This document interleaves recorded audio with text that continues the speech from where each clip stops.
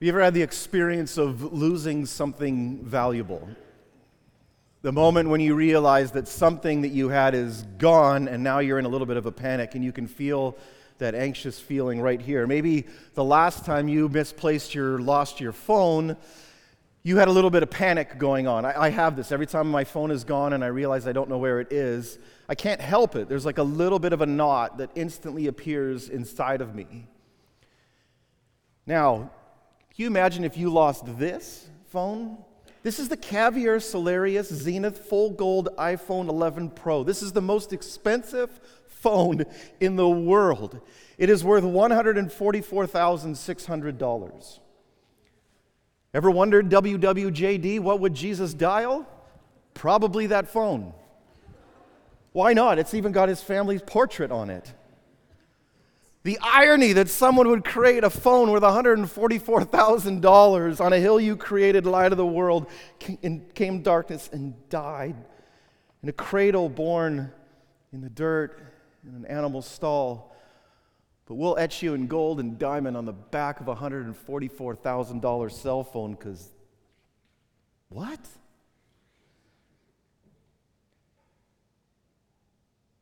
I'm afraid that the makers of things like this have lost more than their phone.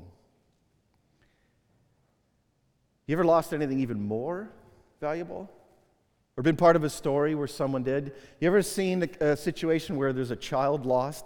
The panic in their eyes? The only thing scarier in this world than a lost child is a mother that's just lost their child. Because they freak out. 2 weekends ago, Nikki and I were in Arizona with the DORT event and got a phone call one night that my 12-year-old son in Pierce, South Dakota was lost and Grandpa couldn't find him. And Mama had a little bit of panic. And I was too, like we were completely freaking out about this. I bring this up because the story I want to talk about this morning isn't just what we lose necessarily when we lose our understanding and accuracy of the gospel or the person of Jesus, but it starts with a very human story. The story of Mary and Joseph as parents when they lost Jesus. Every year, Jesus' parents went to Jerusalem for the festival of the Passover. When he was 12 years old, they went up to the festival according to their custom. And after the festival was over, while his parents were returning home, the boy Jesus stayed behind in Jerusalem, but they were unaware of it. And thinking he was in their company, they traveled on for a day. Then they began looking for him among their relatives and friends. When they did not find him, they went back to Jerusalem to look for him. And after 3 days, they found him in the temple courts, sitting among the teachers, listening to them and asking them questions. Everyone who heard him was amazed at his understanding and his answers. When his parents saw him, they were astonished. His mother said to him, "Son, why have you treated us like this? Your father and I have been anxiously searching for you." "Why were you searching for me?" he asked. "Didn't you know that I had to be in my father's house?" But they did not understand what he was saying to them. Then he went down to Nazareth with them and was obedient to them. But his mother treasured all these things in her heart. And Jesus grew in wisdom and stature and in favor with God and man. The question I want to look at with you today is the first spoken words of Jesus in the Gospel of Luke. Why were you searching for me? Why are you here this morning? I don't mean like in the existential sense. I mean like did you choose to sit where you're sitting and be in this place? What is it that you're looking for from Jesus today? Why are you still searching for him? Why do you still want to be in his presence? It's a question we're called to answer repeatedly in a lot of different ways. See, Lent is a time of searching for a deeper faith, for a truer understanding of discipleship each time the liturgical calendar turns again back into this season. It's a searching again for Jesus. The Lenten devotional I'm reading is the unvarnished Jesus, trying to look one more time again at what Jesus looks like, not through my expectations, not through the lenses of what I want, but Jesus on his own terms. So the question I want to challenge you with isn't just why are you searching for Jesus, but why are you searching for the Jesus that you are? And is it possible that the Jesus that you need today might be different, or the one that he wants to reveal himself to you to be is different than the one you're actually looking for? Are you asking things of God to the point where he doesn't just want to answer your questions, he wants to reorder your questions, to change them so that our pursuit itself looks different? You see, Lent is the pursuit of cruciform living. It's why Christians all over the world will gather today in churches and receive the sign of ashes, the sign of the cross on their forehead. I kind of wish when we got baptized we would actually tattoo this on every Christian's forehead so we couldn't hide in public, that we would be held accountable. I mean, I know that we're supposed to demonstrate through the fruit of the Spirit and the clothing of Christ we put on and the ways that we look, but it'd be a pretty good conscious reminder if every day, whether we had ashes or a tattoo or something, that we are marked and set apart. Set apart for cruciform living. To live a pattern of life that follows a pattern of Jesus. Self-denial, cruciform living. Sharing in his suffering that we might also share in his resurrection.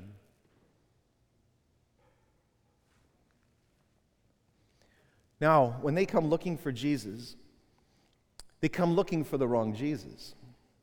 Jesus is sitting among the teachers, listening to them and asking them questions. They've found someone who's have obviously the wisdom of God within him and is experiencing so many great things. Everyone who heard him was amazed at his understanding and his answers. But his parents can't see this because what they're looking for is they're looking through the lens of their panic. They're looking myopically in one little thing and not seeing the rest of what's going on. It's like finding somebody in a subway station playing a Stradivarius at the greatest world-class level and being like, I think there's a scratch on that thing. Like when you just can't see what's really happening in the moment. And what happens in each of those instances when we go looking for a God on our own terms, what we're looking for is so narrowly defined. Mary and Joseph are looking for Jesus in the midst of their panic. They were probably about to put up posters all over Jerusalem, missing this little 12-year-old boy. Now, I'm playing, of course, a little bit here, but allow me a little bit of license. Imagine Mary and Joseph panicking in this moment. What do you do when you panic? When I panic, I first freak out and get the knot in my stomach, and then I'm like, oh yeah, I should pray. But could you imagine Mary and Joseph praying in this moment? Joseph, I think we should pray. I don't think so, Mary. I don't think we should tell him. He's God. He already knows. All right, well, then you tell him you just lost the Savior of the world, right? Like, how does that prayer go for these poor parents completely freaking out? His mother said to him, son, why have you treated us like this? Your father and I have been anxiously searching for you. Every bit of anxiety and worry that comes up in our life, and this is actually why I'm the most worried about the level of anxiety we experience in our culture today. It's because anxiety tunnels us inward. We are the least likely to reach out for help beyond ourselves when we're the most anxious. We don't open our hands, we clench our fists. We've been taught in our culture to double down on our own efforts, hold things more closely. Don't let yourself become more vulnerable because you'll hurt even more. So they make it about themselves. Why have you treated us like this? I've said this so many different times, and I'm stuck on this truism. The journey to hell is not a downward movement, but an inward one. We always become the most hellish, the most evil when we become self-interested and preoccupied. Think of the one moment when Jesus told Peter, "Get behind me, Satan." When he told him he looked like the devil himself is when Peter had a different agenda for Jesus than the one Jesus came to give him. You and I become the most hellish, the most devilish, the most get behind me, Satan, when we become the most self-interested. And what's scarier yet is we can't see Jesus for who he really is when we get like that. We make God answer to us. And we bargain with him. But God's not your spiritual vending machine. And I'm amazed in these moments how every one of us starts to articulate the language of karma instead of Christianity. But I even went to a Christian college. I did everything right. Like, I did my devotions. I've been going to church every Sunday. I'm doing all these things as if some sort of exchange is what God owes us because we've been paying the man. It's not how it works. This movement, this rabbi teaches us to follow in the theology of suffering, of understanding that we only find our life if we lose it. Not make him answer to us. And which of you have not heard a conversation like this at some point in time from your parents when they were more interested in their anxiety than yours? You know, your father and I. Jesus has been tempted and suffered in every way that you and I have. I was reflecting on this passage with a student this past week, and the next morning he did his devotions on this passage and shared thoughts with me. But at Dort, we don't plagiarize, so I'll cite my source. And this was the line: losing Jesus, finding Jesus, rethinking Jesus. This is the way of spiritual progress. This is what Tom saw in the text. I love working at Dort. I learned so many things from you guys. You have so many great insights. He went on, Jesus is always faithful, but he's never predictable. To assume that the way we once understood Jesus is the way we will always understand Jesus is a horrible idea. When we discover it was not God, but our image of God that abandoned us, only then is change possible. Oh, would that be our Lenten journey? If our image of God, the way that we construct it, the selfish versions, the ones that are preoccupied with us, were the things that died, and instead we got Jesus on his own terms and not on ours, that would be a Lenten journey worth taking. So they ask him the question, why have you treated us like this? And Jesus returns, of course, in typical fashion with an even better question. Well, why were you searching for me? And I never saw this in all my years in Sunday school learning this passage. This little part where the gospel writer winks at us. After 3 days, they found him. Did you ever notice that before? I think Luke's winking at us, sort of what's to come. You see, this wasn't the last time Jesus was going to get lost for 3 days. And a lot of people were going to panic the next time it happened. And the stakes are even higher. And a different Mary on a different day was going to go looking for him for a very different reason. And she missed her friend. Why are you searching for me? Because you want to get wrecked by me, God asks? Because you want to find me on my own terms, or because you need some sort of spiritual lucky rabbit foot that you go to whenever you kind of need a little better luck going on in your life? There's such a challenge of what it is that God wants back from us. The God who is searching for us, and this reciprocal relationship also talks about us searching for him. And we live in this weird time between the feeling like God is somewhat distant because he's not here, but we know he's coming back. So Lent is like this giant Easter Saturday kind of season, right? Between the Friday and the Sunday, you and I live at the intersection of Friday and Sunday. We live in Saturday, don't we? And weird people live a Saturday cruciform life, knowing what we know about Jesus, but waiting for him to complete that work and finding our place within it. This is how we learn to practice resurrection, how we live out the kindness and the values and the salvation of God in our lives. And this is what weird people do. And your teachers and people around here, they get it. They get how weird discipleship is supposed to be. I went to the scholarship breakfast for distinguished scholars when they were going to come and interview as freshmen, and our esteemed cross-country coach, Nate Wolf, gave the message that morning. And it was like the most reversed sales pitch you've ever heard. He was basically, I had this little part inside of me. It was like, Nate, at some point in time, like, you tell him actually to come here, right? Because he was doing this whole thing. He started off explaining the Nebraska tourism model. Nebraska, honestly, it's not for everyone. And he translated this into this Dort sales pitch of Dort. Honestly, it's not for everyone. Like, if you don't want to really go after Jesus hard, then you might not like this place.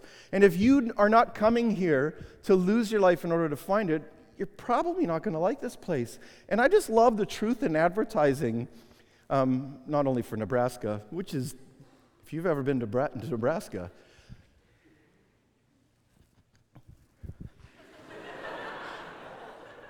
yeah. I've been arguing for years that I want to sell these in the campus store. Like, just lean into it and go with it, right? Like,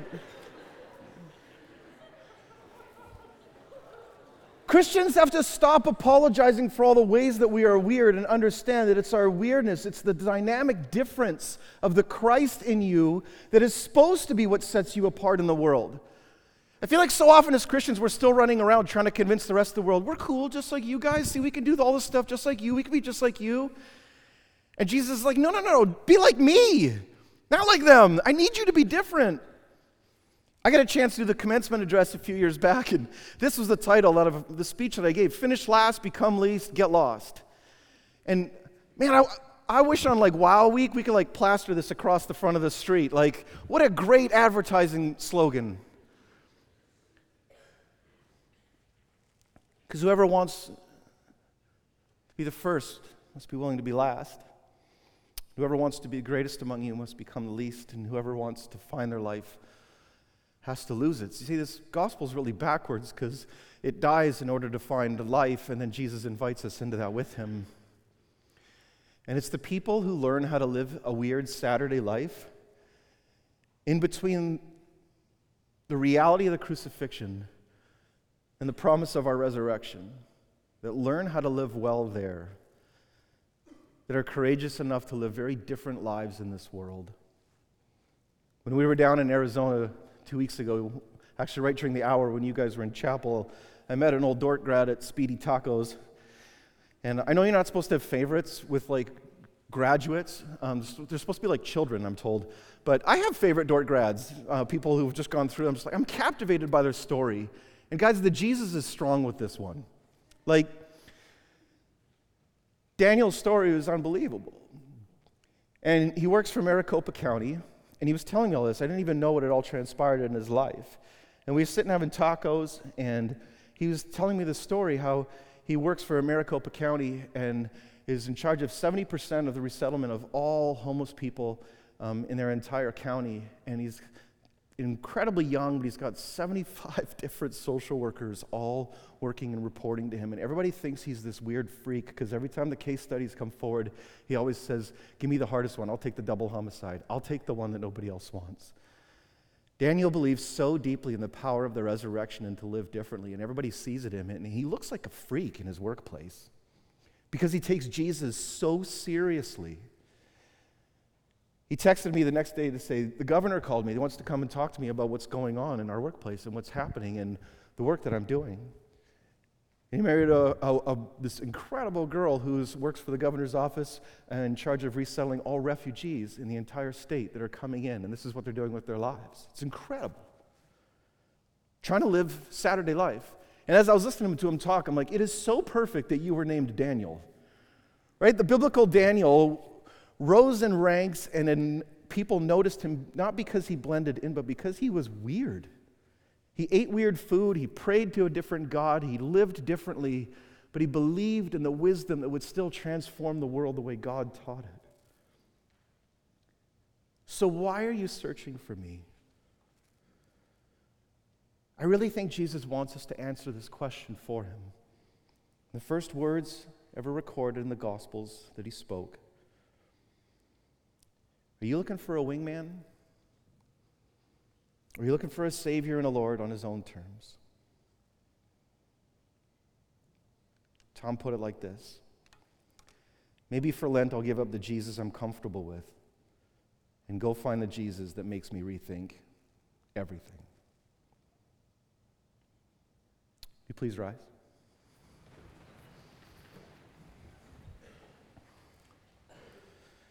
This Lenten season, may you give up the Jesus you're comfortable with and continue relentlessly searching after the one who will make you rethink relive, because you first got to die, everything. Go in peace. Amen.